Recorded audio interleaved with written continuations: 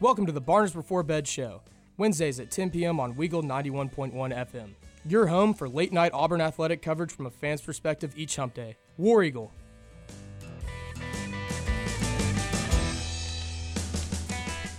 And with that, we bring you episode 30 of Barnes Before Bed here on Weagle 91.1. A special episode. I said it last Monday. I don't know how this crew made it to 30 episodes. A true Cinderella story that brings us here a year later, all together on a cold Monday night in Auburn, Alabama, getting ready to talk about a cold past few weeks of football. But first, there actually is some positive news when it comes to football around the city, or at least for this crew. Last weekend, I was talking about a flag football game, and that was the only reason why I was by myself. But hey, the guys won. So give a round of applause up to Jack and Graham for winning that game. Also, we'll be playing at Jordan-Hare next week. It'll be pretty cool. Yeah, that 2 would weeks. be pretty cool. Yeah, 2 weeks. October 30th, 8:30 p.m.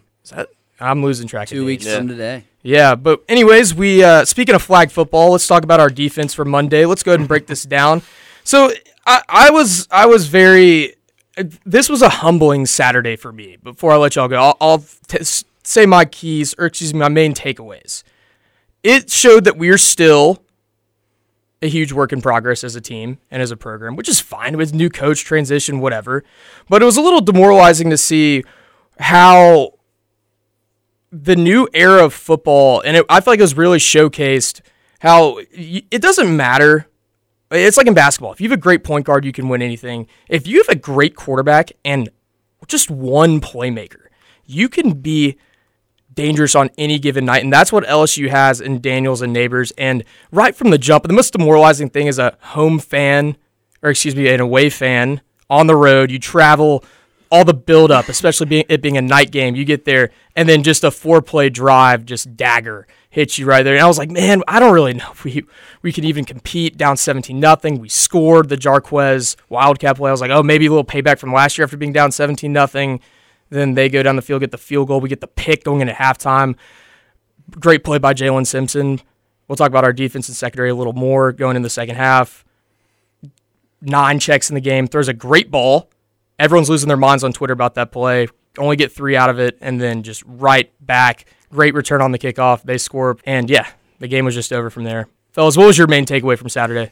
So I actually, I kind of think differently, I guess. I'm more realistic of it right now. So if you go back to the episode of when we were predicting what Auburn's record would be, and we went through the schedule, I'm pretty sure we had this down as a loss. I'm pretty sure, hats off to Barners, I'm pretty sure we're still perfect through our schedule predicting. What was our final? We had 9 we went 9. I think the only place we differed was the A&M game and the Arkansas game, because I know I had us beating A&M and losing to Arkansas, and I had it flipped. And you had the other way. So you're right. At least I can make those picks correctly. So my big takeaway was just responding to getting hit in the mouth. You know, that first quarter, just getting down 17-0, it just hurts. It's hard to fight back when you're not a more talented team per se. So that it was just very frustrating to watch. Just early on, we got put behind, and we just couldn't really focus on what our game was, because when you get down 17 points, you can't run the ball down their throats, I guess is the best way to say it. Yeah, you can't kill clock. 100%. And yes, you're right. We had us going 9-3 before the season, with us losing these 3 games, couple gauntlet road games, and then in between you got the number 1 team in the country. But here's a little tidbit for you guys, and this is where I'm more disappointed. In the last 3 SEC games we played in the second half, our combined scores are 66-28. And yes, you can't run the ball when you're losing in the first half. You got to track back. But Jarquez, for a rush defense that has been awful all year, he only had 7 carries for 16 yards. And furthermore, we talk about the talent gap. I really believe if you go down the line between us, Arkansas, and Missouri, who hung with LSU, toe-to-toe, there really isn't that much of a gap. I'm even willing to argue that we're right there with both of them, maybe even a little better at some positions, but it really comes down to quarterback play, and boy, is the quarterback play of our squad and their squad just on different planets. Garber, you've been a little quiet. What's your take? Yeah, I would agree. Talent-wise, defensively, I think we probably have LSU edged out. I think we did better, performed better in the portal this past year trying to rebuild, but you really couldn't tell this week based off that quarterback difference. I think it's very apparent nowadays, especially you have to have a quarterback, college and NFL, and right now the play we're getting from our room right now is just not. It's not going to beat a team like LSU, especially on the road. I think it's becoming more and more evident that our team thrives off of Jordan Hare energy, and on the otherwise, I think the outside noise is hard for us to combat because it was loud. It was really loud, and I've taken a step back because I was pretty disappointed, pretty bummed after that loss. But if you take a step back and you fly out, as Josh Pate says, to 50,000 feet above, and you gain perspective, you look at the history of this rivalry. We don't often win there, even with good teams. The 2013 national championship team lost there in Death Valley. 2010 we played them at home, but looking back on it, it makes the picture. I think the score is a little misleading. You know, they go down, score 2 touchdowns late in the game when you could already sense that the game was over. Auburn kept it close, got that scored 8, scored the touchdown, and got the 2-point conversion, brought it to a 2-score game. I thought maybe there was a little bit of life, and then they just immediately answered, and from then on it was. Not only did they immediately answer, but it was an 11-play, 6-minute drive where they just kind of beat us. Yeah. Yeah, Trey, you'd alluded to this earlier. The dagger for me was where it's 20-10. Anytime there's like a slither of a hope with us on the road, it seems like we just get gashed. So like it's 20-10, 11 minutes left in the third quarter. We're feeling pretty good where we are, and then we kick the ball off. Garber, you've said this multiple times. Why do we not kick touchbacks every time? I still don't know. 60-yard return, and then they drive the ball down the field. Touchdown. It's killer. So, just stuff like that is just frustrating. It's week 7. We're going into week 7. We are who we are offensively. So, my expectations were pretty low going into this game. But I was just really disappointed with our defense as a whole. Our secondary is our strength. That's our best position group on our team, I think, hands down. And we gave up over 300 passing yards to Jaden Daniels. And then our run defense is pretty solid, has held up very well for us this year. We gave up 238 on the ground. So they just could do whatever they wanted with us. That was pretty frustrating. But again, it's kind of like basketball. Your defense can only hold up for so long before the opponent starts scoring. And I feel like that was very common with our basketball team last year, is that we played really, really good defense and we couldn't score. And so at some point, you just can't hold up that long. So that kind of happened with LSU, and I don't know. Is it a fair criticism to question what Ron Roberts' game plan was going into this game? Yes and no. Let me tell you this. We, on the first, where they scored 17 unanswered, we were in man coverage for a lot of those plays. Going back and watching the game, man coverage against LSU, give it half a second, and Jaden Daniels is going for 40 yards. And then also keep in mind, between Kyron Lacey and Malik Neighbors, those are 1-2 punches of that is the best receiving duo in the SEC, hands down. I don't know why we came out of the gates like that, especially off of a bye week. Yeah, I don't know. I don't know if you can attribute this to Ron Roberts. He's very creative with his blitz schemes, coverage schemes. So, our secondary just played horrible. That was by far our worst game. Their worst game as a position group. Didn't tackle well. Again, this is the same story with UGA. LSU was very successful on third down, couldn't get off the field, couldn't generate a pass rush. So I don't know how much you attribute that to Ron Roberts or just to our guys. Pass rush was Kyron Lacey. I was getting Leonard Fournette PTSD on that little run he had in the third quarter. Boy, just a man amongst boys out there for a little bit. And it's really, we can't be too hard on our secondary because they've been the pinnacle of positions that we've had. They've really played the best, in my opinion. But that was not a great game for them. Offensively, moving forward, does that cement 9 as our guy the rest of the way? And we'll talk about more leading into Ole Miss, but I have no idea. Hugh Freeze said this morning, expect both to play. I trust what we're just gonna. I honestly We're don't just even gonna know keep playing the game. That is the definition of what is the word I'm thinking of? Doing the same thing over and over, expecting Insanity. to result. Insanity. Yes, there we go. Man, can we? But is there any what is the answer? I think you go with 9, man. I said against UGA, like we're not going to throw the ball effectively. Might as well run it effectively. We didn't even do that. So like, I think we just got to go straight Cadillac Williams offense again, like we did last year. At least agree. Peyton broke our streak. Yeah, he did Yeah, break he the did. streak by 2 182. yards. By 2 yards. Congrats. Yeah, clap it up. But no, I don't know. I kind of want to say that it just from the get go kind of looked like Moment was too big. It just looked like I keep going back. Just my whole life watching us at LSU, it's just been they just kind of own us, and like it's weird that Brian Harsin somehow figured out a way to reverse course it from that. Bo That Nix figured out a way. Bo Nix figured out a way. Yeah, but yeah, I don't know. Something just it did not.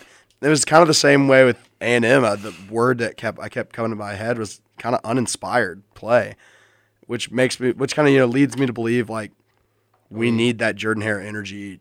They say coaches say like you shouldn't have to rely on the crowd. You got to bring your own energy. 100%. I mean, I think that's the reason why Vandy was able to score a couple points on Georgia this past week is because there is zero energy there. That like it's kind of the reverse. Like it's so quiet that like, yeah, they playing in a couldn't. quiet They have to bring their own energy because it's not going to be there. And I think that Has that been Vandy's strategy all along? probably not. Just all these I can SEC imagine schools are used I to can imagine they'd rather sell more tickets, but Well, I mean, their alumni are probably the most successful out of the SEC. Maybe they don't need it, like Stanford. Stanford is the wealthiest school in the country, and they never sell out any football games.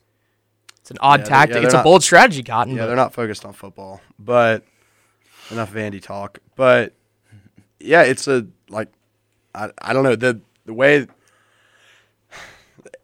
It looked uninspired to be real honest, and I don't know if that comes down to coaching, if it comes down to just like new players, just Coming off the bye week too. That's the problem. It's coming off the bye week. It is hard, but like nothing schematically seemed. I really thought, and I still don't understand. Maybe he just doesn't trust our like Peyton or Robbie to run one, but no trick plays, nothing. Like it must just be that like he just must not have any confidence that.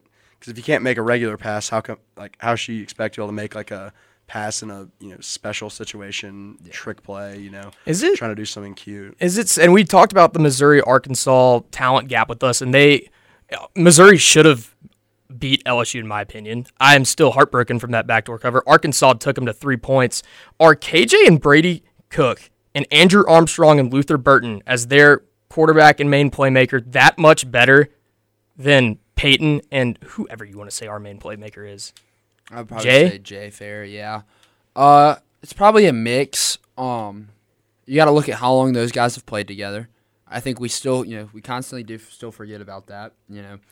These guys are all relatively new to Auburn for the most part on that offense. So you got to keep that in mind, and building chemistry is something that definitely matters. So, but also, yeah, I mean, they probably are a little bit more talented. So going back to what we talked about with the second half, 66-28, with one of those being Eugene Asante's scoop and score against A&M, is that a fair criticism of our coaching staff coming out in the second half and not adjusting or not adapting to the game plan or just sticking with it? I don't know. I'm lost. I really don't know what has happened in the second half. Georgia, we still hung around. Georgia, that was a great game. This is mainly the A&M and LSU critique, especially A&M. I think A&M was the worst way to come out for a second half. And LSU, I thought we came out well, honestly, with a good first play, but nothing really showed from there. I was going to say, we got a field goal, 3 and outs. Just we have to keep trying to eliminate those. We just, at least, if anything, especially in a game like this against LSU, giving a 3 and out right after a touchdown, after a 3.5 minute drive, and then having to put the defense right back out there after a touchdown, get another one. We got to at least be able to move the chains, give our guys a breather. They beat us by 10 minutes time possession, and honestly, that's kind of misleading because we held the ball for the last 4 minutes of the game when it didn't really matter. So they were just on the field more often than we were. I think that takes into part why our defense kind of would get gashed at times, and yeah. What were you saying? Doesn't it feel like, though, that they just ran so many more plays than we did? Yes. And they didn't. They ran 5 more plays than us. I know. Makes no sense to me. Because it's probably due to just, explosive plays from them. Just, yeah. What? It's 30 episodes, and I think we've had one fun post-game show the following week, A&M. But anyways, we'll keep talking about the 30th episode. We will talk about a team that we actually have had a lot of fun against throughout our short tenure as Auburn fans, or we're still young Auburn fans. We're near the end of our college careers, but Auburn lasts forever. But we will take a quick break, come back, talk about Ole Miss, look at the rest of the SEC West and the college football world in general. Thank you guys for staying up with us, and we'll be back shortly. And welcome back, Varners Before Bed, episode 30. Again, still crazy that we made it this far. Maybe not as crazy, but shocking for this crew. But we'll take our focus now towards Ole Miss, an opponent that we currently have an all-time record of 34-11 against, which kind of blew my mind. I had no idea this has been that one-sided. 17-3 at home. And Garber, you mentioned earlier the lure of Jordan Hare and how, yes, we play better at Jordan Hare, but so does you play better at your home field. But Ole Miss, a lot of these wins growing up that I can remember, 2013, in the end, we ended up being the better team, but at the time, they had Bo Wallace and were better than us. That was an upset win. 2 years ago, Bo Nixon crew took them to the woodshed on a striped-out night. Kind of the same vibe, like chilly October night, maybe not the same stakes, or quality of team, but as a striped-out night against Ole Miss in October. Would one say that maybe we struggle, but yes, we struggle against Georgia at home, unfortunately. Bama and LSU come into town. We play great at home, but they still sometimes find a way to win. Ole Miss really never finds a way to win at Jordan Hare. Is that because Ole Miss really hasn't become the program to where every game when they go on the road, they are going to have like a striped out night, but Auburn does it for every game. That's what makes Jordan Hare special. And schools like Ole Miss, Arkansas, Mississippi State, who even when they're good struggle at Jordan Hare and lose, are just not used to that. I think it's a testament to how involved the university gets our fans. This is one thing, and this is the last time I feel like mentioning last weekend, but Death Valley's energy does not come from the student section. If you guys were paying attention, my brother was down there in the lower bowl, and he said that it is the older Cajuns that just get fired up for football. They're what makes Death Valley loud. And he was like, it was actually, kind of surprising how not as into it as the student section was, which was kind of crazy to me. But I think it's just the university does a great job of, just getting students to the game and keeping the energy alive despite the fact that we've underperformed over the last few years. So I think that plays a huge role into it. Let me clear up that question I asked because I saw some confused faces. LSU, Georgia, and Bama always get everyone's best. They're everyone's Super Bowl when they go on the road.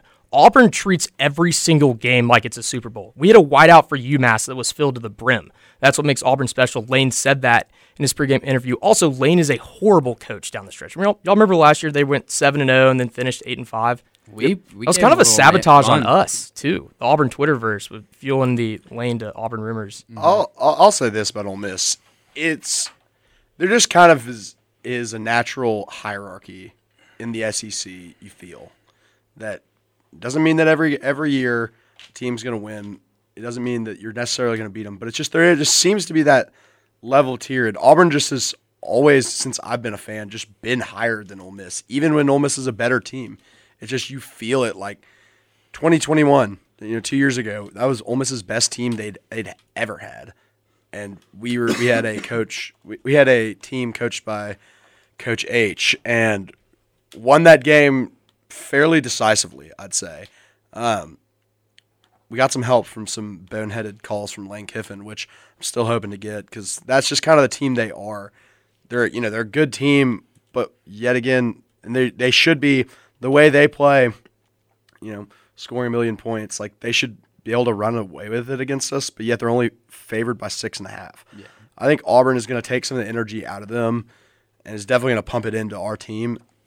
I don't know. Something about Ole Miss, and I don't know, maybe they're listening. I don't want to give them bulletin board material, but Ole Miss just never truly scares me going into a matchup, and which is nice. I can, go in, Mississippi State, Arkansas, and Ole Miss are kind of the three teams. That was Gus's bread and butter. It was like, when he was always pretty good, he was beating those teams, and usually two of those three teams he was beating handedly. I would love for Auburn in this next stretch of games playing those three teams, we're playing Vandy in between there, but playing those next three SEC West teams, I'd love to see us come back and, take control over those three SEC West teams, because it brings us back into the hierarchy of where, all right, right now we're not Alabama, we're not an LSU, we're not a Georgia, but we're beating the teams that we should be beating. 100%. And not that I'm saying we should be beating them. We're catching 6.5 points at home, but something about it, I'm always gonna have faith in Auburn against Ole Miss. Graham, and this would make you even feel more unsure or nervous because maybe it's time for this streak to be over. But you were alive the last time this happened. 71 years ago was the last time that Ole Miss beat Auburn back-to-back years. Wow. Yeah, that's kind of a crazy stat, right? Yeah, we've only and 17-3 at home. Like since we've been alive, we've only lost to Ole Miss 5 times. So we're 17-5. Like, we are daddy to them. So I agree with Garber. Like, I don't care how good of a team they're gonna field. Like, I fully expect us to win that football game. Because you have to bring yourself to this point where, do you think that the Ole Miss Rebels, could you picture them in Atlanta? Every year I never can. And so that's just kind of what it is. Like, it's unfair, makes Ole Miss people angry, but for every reason, especially last year when all that Lane Kiffin, smoke was going on, the debates of who's a better program. It's obviously Auburn. Like, the reason why people can picture Auburn in Atlanta is because they've seen Auburn in Atlanta. When was the last time Ole Miss was in Atlanta? Not in our lifetime. I don't believe. Eli Manning? You can fact check me maybe. Yeah, they did. Mississippi State's been to Atlanta, I'm pretty sure. I know Arkansas has. Missouri has, which is hilarious. Yeah, we beat them. Yeah. Is Kentucky? No. The Kentucky and Ole Miss are the two schools I could never I was about picture. to say, those are very similar. Yeah. Are they on the same tier? Probably. South Carolina's been to Atlanta. I'd say Kentucky's still on, like, historically the same tier of football as them, Vandy, and give me one more of just I'd put them above Vanderbilt. Is Vandy just a tier of Vanderbilt's their own? one of 3 teams in Power 5 that still has never had a 10-win season. Really? Hey, the last Ole Miss coach to win at Jordan-Hare?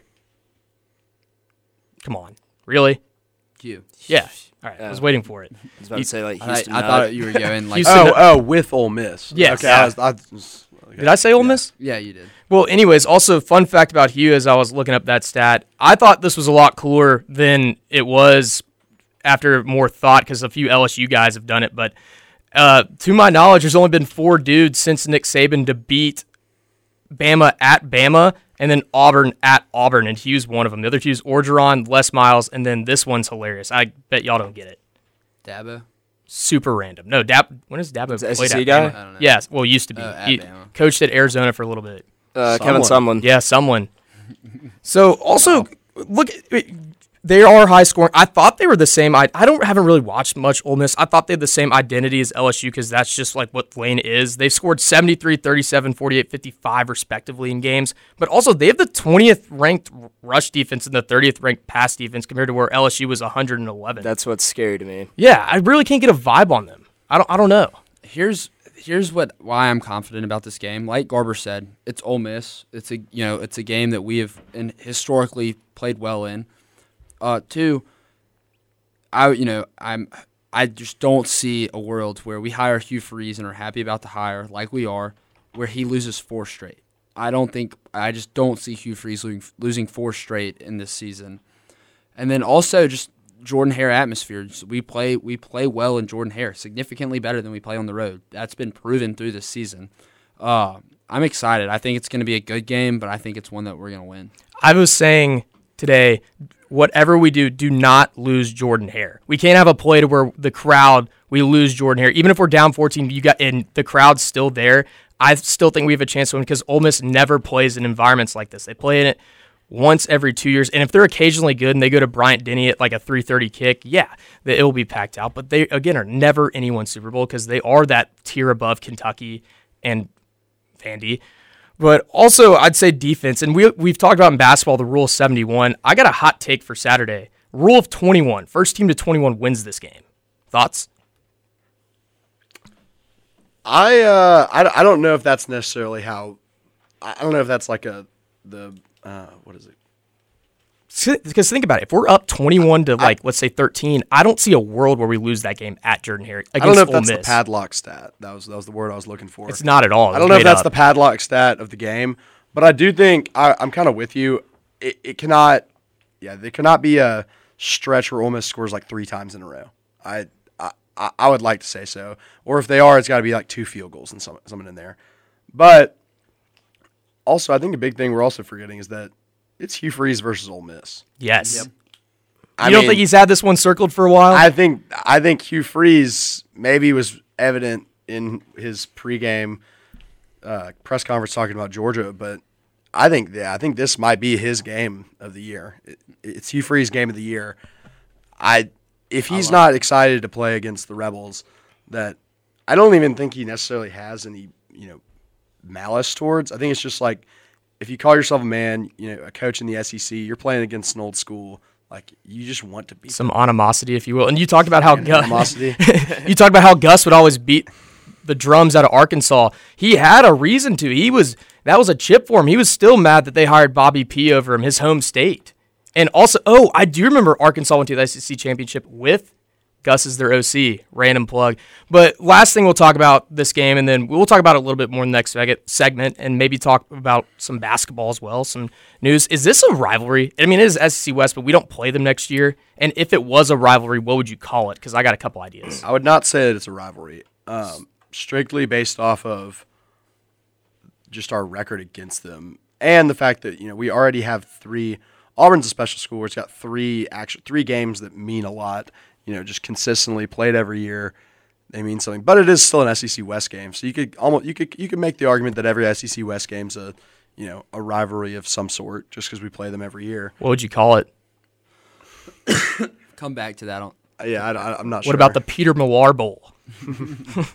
Like, it may be the most sweater vest in one town ever if it's also cold. because of when it's strategically played. Yeah. It's always either late September or early to mid-October. Like, there's a good. Is there a reason behind A lot that? of quarter zips, a lot of 4-week stretch where quarter zips just. If this was in November, watch out, Carhartts. a lot of boots. Actually, they've fallen off.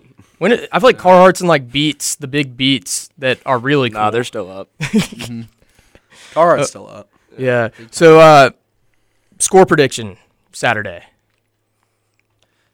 I like us. This I believe was our lock of the year when we did this back in April, and I stand by it. I'll go first. Give me 31-24 Auburn. What I was gonna say. Wow. Ride it. Give me 27-21 Auburn. I like that as well. I mean, you said the race to 21. When's the last time we scored 21 points? It's been a minute. That would be Samford, I believe. Yeah. Let me put my clown makeup back on. I'll go 27-24 Auburn. Yeah. Oh, wait, we were talking about bye weeks. Bye weeks really mean nothing anymore. I believe A&M's the only SEC team so far. No, Tennessee's the only SEC team so far to win after a bye week, and they still struggled against A&M. Ole Miss is coming off of a bye. Kiffin's not a good late October, November coach. Watch out, college football world. Any other last takes before we go to break? That makes me feel good about the bye week. I was worried about us, out of the bye week losing, but if everyone else is, then we're fine. Got to run the ball. Yes. Got to run the ball. Run the effectively. ball. This should be a Georgia. Judkins versus our running back room battle, I think. I don't think this Yes. game – we do not need this game to be won through the air. 100%. Georgia game plan. All right. Off of that, we'll take a quick break, come back, talk a little basketball, talk about the college football world. Thank you guys for listening to us, and we will be back shortly.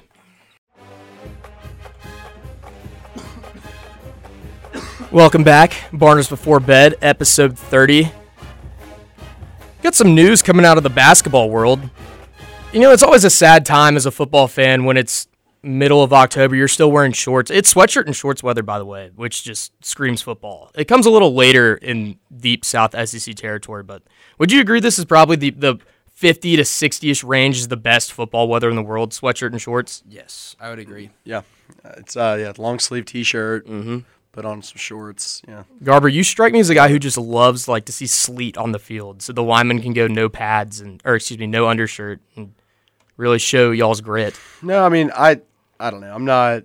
I've become softer with the cold as I've been down in Auburn the last couple of years, but I do appreciate seeing the linemen go sleeveless. That always did feel good. Like, yeah, we don't care. I Even though agree. deep down, it is still cold. I've gone soft too. I don't think I could do like go back home and do a Kentucky Vandy game in November where it's like 30 and raining. 12 degrees. Yeah, 'cause I don't it's know. the Northeast. The Midwest. Midwest. Don't see the sun for a couple hours. Speaking of the Midwest, basketball season, we got SEC Media Day on Thursday. We had the AP poll come out today. Also the KenPom rankings, which had Auburn at 15th. 5 SEC teams, however, though, in the AP ranking. We were talking about on the way here how the AP doesn't really matter. Tennessee at 9, Arkansas at 14, A&M at 15, Kentucky at 16, and Bama at 21. Auburn not cracking it there. But Jack, you said that KenPom matters more. I would say so. Does anything matter in the preseason? No. Well, nothing matters in the preseason, but KenPom has historically been a good metric to use to figure out where your team stands in midseason. So it's something I always like to look at. It's exciting to see, but I don't understand necessarily how KenPom does it with how new of a team we have this year. That's also true. I mean, I guess he's just you got to put something out there. I don't know. Preseason in football really doesn't matter that much. Preseason basketball really does not matter at all. Such a long season. So much craziness going on. It's Rothstein's always says the only number that matters, and this is midseason too. The only number that matters is your tournament seed. So until we get to March, the only number I care about is our wins and losses. Keep us in the tournament race. Someone put out a tweet back in May. It was like, I'm willing to bet $1 million this is going to be the top 25 poll in college basketball, which it is every year. It goes either like, okay, we don't know what we're doing. Let's just put Kansas, Duke, North Carolina, Kentucky, and Kansas is the top 4, which, funny enough, Kansas and Duke are 1 and 2. And then they're like, let's just throw 3 random ACC teams, 2 random Big Ten teams, and Gonzaga. That's our top 11. And then moving on, it's like, let's just throw St. Mary's at like 20, and then sneaky like an SEC team at 25. Big East schools around. Yeah. It's really just like pick your poison. You get the Blue Bloods are usually at the top because everyone's like, oh, high-rated recruits, which I'm happy as a Kentucky guy that we're now at 16 because just putting that pressure on a bunch of 18-year-old McDonald's All-Americans is too much. But for Auburn, is this fitting of a Bruce? I feel like we've lost the Bruce Pearl identity of run and gun. We got shooters. It's AAU-style basketball. We're going to put up numbers. And we really haven't had the shooters in the past few years. Speaking of that, Alan Flanagan's going to be at Media Day for Ole Miss, which will be kind of weird to see. That will definitely be very weird to see. But, Trey, I'm going to actually disagree with you. It's just 2022. We were back to the basket team. 2021, there were games where we got hot, which is how Bruce plays. And looking at this roster, we can do both. I think Aiden Holloway may be the most Bruce Pearl point guard he's ever had, which I love. He's up there. I absolutely love Aiden's game. I love our transfers. Everything I keep hearing is very Bruce Pearl-esque from 2019, I guess. Apparently we can shoot the skin off the basketball, but defense, apparently we still have some steps to take, which is usually how it goes, but it's exciting to hear that we can shoot because I'll stand by it. It's like, watching teams shoot threes is the equivalent to the air raid. It's just fun to watch no matter what. If you're watching teams hit 12 to 15 threes in a game, it's so exciting. Yeah. And Graham, I'll ask you this. I like how you mentioned 2019. If this team this year were to go on a 2019 type run and get to the Final Four, would you be willing to trade that experience for what we missed out on the past 4 years on the gridiron? Or would y'all go back and be like, I would rather have us not make the NCAA tournament one time just to be in the college football playoff one year? Yes. Give me the college football playoff, 100%. College football playoffs, a different thing. Football- I take a losing basketball season every year for one college football player. Would you trade going 0-31 in basketball every single year to do what Georgia's doing in football? Yeah, yes. Yeah. Yes. I 100% would. Yeah. But I feel like there's becoming more of a basketball culture. And this is going to lead to my next question. Obviously, Bruce was more famous than Harsin on campus. But if you were a visiting student from or high school going on your college tour, had really no idea about Auburn, would you be more excited to see Bruce Pearl or Hugh Freeze? Let's just say you're a big ball guy, but never been an Auburn fan. Probably Bruce right now, just because he's solidified himself kind of as an Auburn legend. Hugh hasn't done it yet. Keyword, operating word being yet. My hope is that Hugh will turn this thing around and get us back to football relevance, so that I never have to hear again that Auburn's a basketball school. I think it's kind of a sickening statement. It's not even just unintelligent. It is, because Auburn is a Southern football school. It's a football. We have Jordan Hare, an absolute mecca of college football. The fact that there are people, and I've heard it. I heard it from work this summer. I worked with a guy. He's in Nashville now. Went to Auburn. He was like, "Yeah, honestly, I don't really follow football anymore. I'm just a basketball fan." That makes me sick almost. That's disgusting. It's disgusting, and I honestly, I weirdly am on the take that I think that the basketball success maybe pulls away from football. I don't know how. I'm not saying I would not want us to be good at basketball, but you just look at programs. Who's good at both consistently? I would say Ohio State and Michigan are both. Texas. Florida used to be. I would say Texas is up there in the relevance. It'd be really cool if we could do both. Is there I'd say Florida State. But I will say I would take football by a mile. I mean, What I'd rather be successful. Yeah. I don't think anybody disagrees with you here. And also, I don't think you can legitimately try to make an argument for us being a basketball school until the revenue margins are even close. They're not right. They're nowhere near close. So as long as football's just tripling everybody or more. And you're right. And I think it's more. I don't think we have anything to worry about. It was a troubling trend I was sensing. I was sensing it more during the Harsin years, late Harsin years. But firing him, I think was a good step in getting us back in the right direction. But yeah, it was a troubling trend around campus. I don't think anybody. You felt too much more. I don't know, giddiness and excitement, only talking about basketball and then football. Well, I think it's because we were just trying to feel excitement. Yeah, I don't think it even was that people genuinely believed it. I think they were just trying to convince themselves of something to believe in. I mean, that's not only Auburn, though. If you go back to Michigan when they had Trey Burke and playing in the Natty, they had Brady Hoke as the football coach. They were horrible. They were definitely leaning towards basketball more. In Louisville, when they had Lamar and were on probation in basketball, they were definitely leaning towards football. It happens in waves. But yes, it is annoying when you grow up being an Auburn fan and now you go here and is someone like you, Garber, who leans way more towards football, hearing that a program that you love so much, now fans coming from other areas being like, I only cheer for basketball, would be disheartening. Yeah. But I still think we're fine. And I think we're on the right track back. Even if our football record doesn't necessarily indicate it. I think our recruiting does. Speaking of, big commit from 2025 D lineman. It's kind of crazy that we're hearing that for classifications now for recruits. Yeah, it might mean nothing. 2025 is great. It's so I feel far like away. football commits mean zero. I disagree with zero, but it is just like so many things could happen. This kid's 2025. He's gonna be going to college, so he's Basketball- 16 I would right now. say basketball means so much less. more. Yeah, No, basketball Whoa, probably means whoa. How? Because basketball, you have kids committing when they're sophomores, and they will stay the whole time and recruit other people to come. Yes and no, because then you also have football. the guys. I guess maybe not commitments, but crystal balls in basketball mean absolutely nothing. Well, in football now, What do you mean by football commits mean nothing?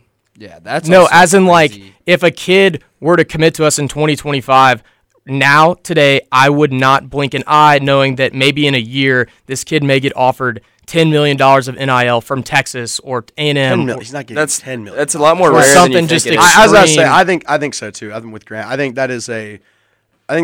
Decommitments are pretty rare. I think that's if a you major actually think about fear that like people like to bring up. It's almost kind of fear mongering. Okay, in the college football news, that like just because people can decommit easier nowadays. I don't know. I would not say that it's anyone like likely that this kid's gonna decommit. Like, Cut me there's no some reason- slack here. I grew up in Lexington where we would have a kid commit as a sophomore, and then literally by a junior, he's either going to Georgia, Bama, or Because they would Auburn's, I hope, never going to be one of these schools, but kids would commit when they haven't gone to enough camps. They have 2 more years up to high school. They bump up from a 3 to 4, and also committing to like an Auburn or something would, or at least Auburn would, maybe not Kentucky, but Auburn would bump them up to a 4. They get now noticed by. Unfortunately, there's programs that are higher up than us, like an Ohio State or something, that come in, throw a little something, aka NIL. They leave. I don't think that's happened to Auburn. That happened to Kentucky all the time. And Bama was like Mac Jones, Damian Harris. You can go down the line. But I think in basketball, a commit, especially the McDonald's guys, when do you ever hear of them decommitting? You maybe have 1 or 2 class. When you say, well, there's just less guys. There's less guys, but I would say it's probably the same for like I bet the proportionately. Yeah. Well, in basketball, these kids are playing for their like company's AAU circuit. A kid who commits to Kansas, Adidas is not letting him leave.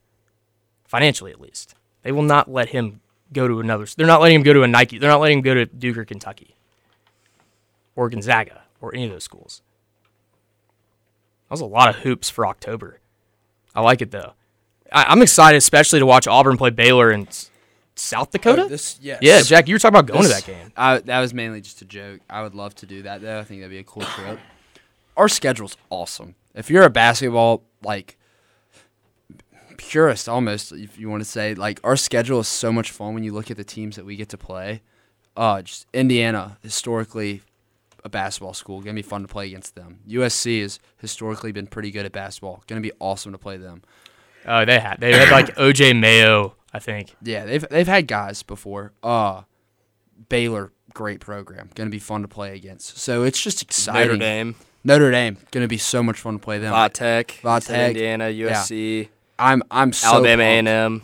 I am Notre pumped. Dame's a cool game. Yeah, very cool game. I love, and then if we beat, after the Notre Dame game, there's a potential matchup against the Bonnies or Oklahoma State. The Bonnies are always the sneaky 11 seed. You're like, I'm gonna slide them here by a 6 seed ACC team. They sound cool, so it's always. I've seen a Bonnie's tournament game in Nashville a long time ago. Played Texas, I believe. It's fun. Yeah. Yeah. I love college basketball, but that's not where my mind is yet. It's just fun to kind of gotta keep peek what's around the corner. Week 8, and we will continue to talk about college football. When we come back, we'll take a short break down our picks. There was a bit of a power change there in the rankings, a little unfortunate, but we'll talk about that when we come back. Thank you guys for staying up with us, and we'll be back shortly. See you. And welcome back to Barnsport Bet episode 30, a special edition of the fastest 2 minutes in sports. But first, let's go up to Garber in the booth. Garb, what are the standings looking like? So it's been a while since I've let everybody know where we're sitting at right now. But Graham and I, both coming off of 7-1 last 2 weeks, has put Graham in the lead at 15-9. Trey and I are tied at 58%. With 14 wins and 10 losses. And Jack Veazey, way down there, at 7-17. It's all right, though. We're halfway. A bookie's best friend, Jack Veazey. Yeah, if you're listening to it, you might take a hint on what Jack Veazey's picks are this week. Mm-hmm. Take them. It's true. Regression to the mean. Let's look into it. It is a weird week of college football, I think. Yeah, I was looking at it. Weird lines. Uh-huh. Not a ton of small ones. A lot of large numbers. Yeah, I'll start us off. Y'all don't mind. For the over, last week I was an idiot and took the USC under. I thought Notre Dame in a primetime game on NBC, I just feel like is always a low-scoring game, but I forgot that it is Caleb Williams. Even though they scored 20, their defense is not that good. And, yes, that did not hit, but this time I'm going back to them with the over. 56 against Utah. Give me that all day. Moving on. I'm going to go the under in the Clemson-Miami game. It's at Miami. I feel like I feel like that'd be a primetime game, but I don't know. I feel like Dabo. What's the number? 50. I feel like Dabo's always a low-scoring, boring one in primetime. I feel like Clemson's never really. They'll have the occasional like double OT game at like noon, but in primetime I feel like they're just always boring, and that's because they used to be dominant, but now they're just like boring to watch. Like I don't think they're a fun team to watch anymore. Then now for my favorite, I love this one. I'm going to hop on the bandwagon. Give me James Madison minus 3.5 against Coach Pennington Marshall. Minus how many? 3.5. James Madison 6-0, by the way. They've been good ever since they've become a team and since like 2020 and. Yeah, I was about to say there's no way they were a FBS level football team back in. Yeah, was that only? I think believe it was the year before COVID. Yeah, They became one. And then my underdog pick, I have a very, very weird feeling about this. I think Penn State's going to walk into the shoe and cover that 4.5. I really do. I think Ohio State, there's always, I feel like it may be Penn State's year, man. I mean, James Franklin's been knocking on the door for years, and I just feel like Ohio State's not that far and ahead of the Big Ten like they've been in the past. And, yeah, I think this could be the time for the Nittany Lions. All right, I will move along to my favorite, which is the Oregon Ducks, minus 20 this week. I think they're still a great team. They played a great team on the road at Washington. I think they're going to come back, take care of business. Take 20. I'll take 20 points, and I'll hoping they go by more. Auburn is my underdog for the reasons I've said before. It's Auburn versus Ole Miss. We're at home. We're getting 6.5 points. I'll take 6.5 points. I'll take any more you want to give me. I'll take less if you take some away. I'm taking Auburn. And then I'm going to move along to my over. I'm taking Oklahoma UCF over 65. This has just been Oklahoma's just a wagon offensively. I honestly could see them scoring 65 in this game alone. So UCF Gus Malzahn only having to put up 2 touchdowns would help me out a lot. Give me Oklahoma UCF over 65.5. And then my under is going to be Penn State, Ohio State. As of right now, forecasted for rain. Under 46.5. I think it's going to be kind of a rock fight, which I think is going to be conducive for you, Trey, for having Penn State plus 4.5. But I think the game is going to slow down a little bit. Primetime Big Ten. Would love to see an under. All right, so we're going to turn things around this week. So if you're listening at home, go ahead and write it down. This is where the ship Make sure to write them down for sure. This is where the ship changes course. So I'm actually going with Trey on my over. I like USC Utah over 56.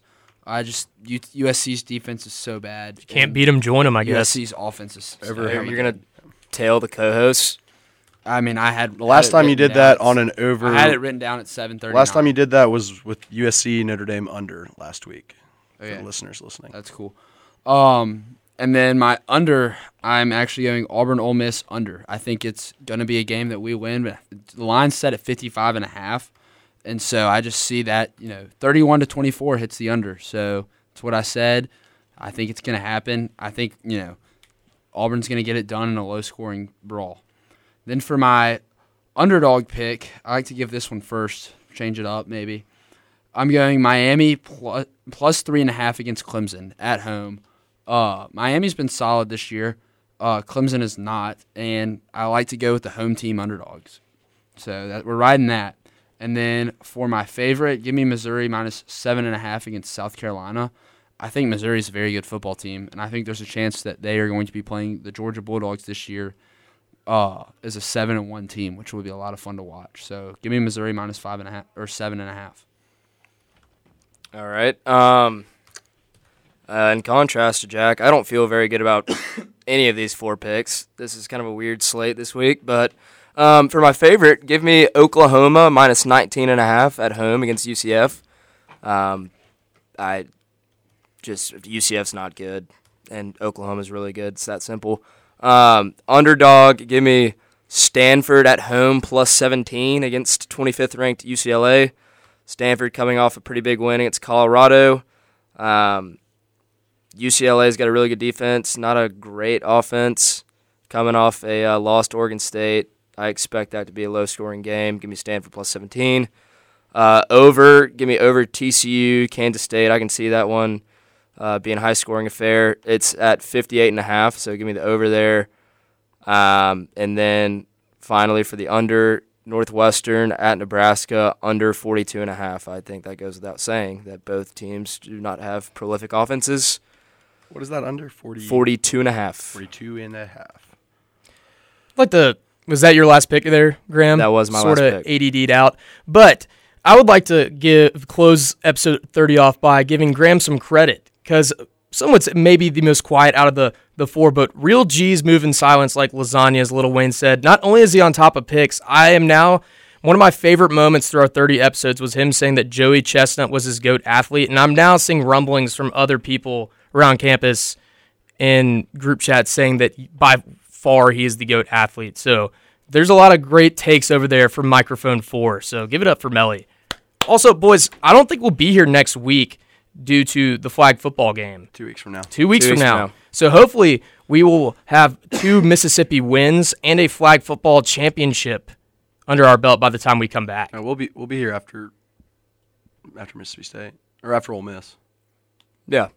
Well, that'd be we won't be during here in 2 weeks. Nope, 2 weeks. 2 weeks. Oh my gosh. Well, I need to get a calendar. You do need Little to get Wednesday at 11 action. We could go back to our roots now. But I will say we are at the halfway point in the season. So a lot of time for Graham maybe to lose his lead or maybe Jack to gain, catch some fire. And we actually discussed it right before this, but we're putting some stakes on the winner. The winner gets free Buffalo Wild Wings trip on the group. We'll be celebrating a week after conference championships, which is our final week of picks. The winner will be getting eaten for free. Some say that's more prestigious than the Lombardi. I'd say so. In my eyes, yeah. It's up there. The Barnes Before Bed Buffalo Wild Wings trip will be, something you're going to tell your kid about. I mean, if I win in a comeback, so I may just get that framed. Comeback. You're only down one game. We got some sharps in Yeah. here. I know. I was about to say, the fact that we have 3 guys hitting 58% or higher, it's crazy. It's honestly also impressive to go 29%. I think if you tried to do it, I think you'd struggle. I'm hitting it 70% if you're fading. Yeah, that's what I'm saying. That's impressive. I think that's real. 29 is a low number. I think if someone were to tell you to pick 10 games, you'd be hard pressed to try and lose less than 3. Mm-hmm. Well, yeah, that's a good way to close off, talking about how sharp or unsharp our gambling picks are. But thank you guys for listening to us. Hopefully next week after Ole Miss, we'll be talking about a victory. It's getting a little brutal here talking about each week the quarterback play and yada, yada, yada with the losses and stuff. But looking forward to it. Going to be a fun atmosphere at Jordan Hare. Should be a lot of good memories made, maybe. But once again, thank you guys for listening to us. Follow us on Twitter at BarnersB4, letter 4, bed. Keep updated. We need to do a better job of tweeting, but anyways, that's a story for another time. But yeah, from Trey Atkins, Campbell Garber, Jack Vesey, and Graham Copeland, War Eagle, everybody, and we'll see you next week. Love you guys.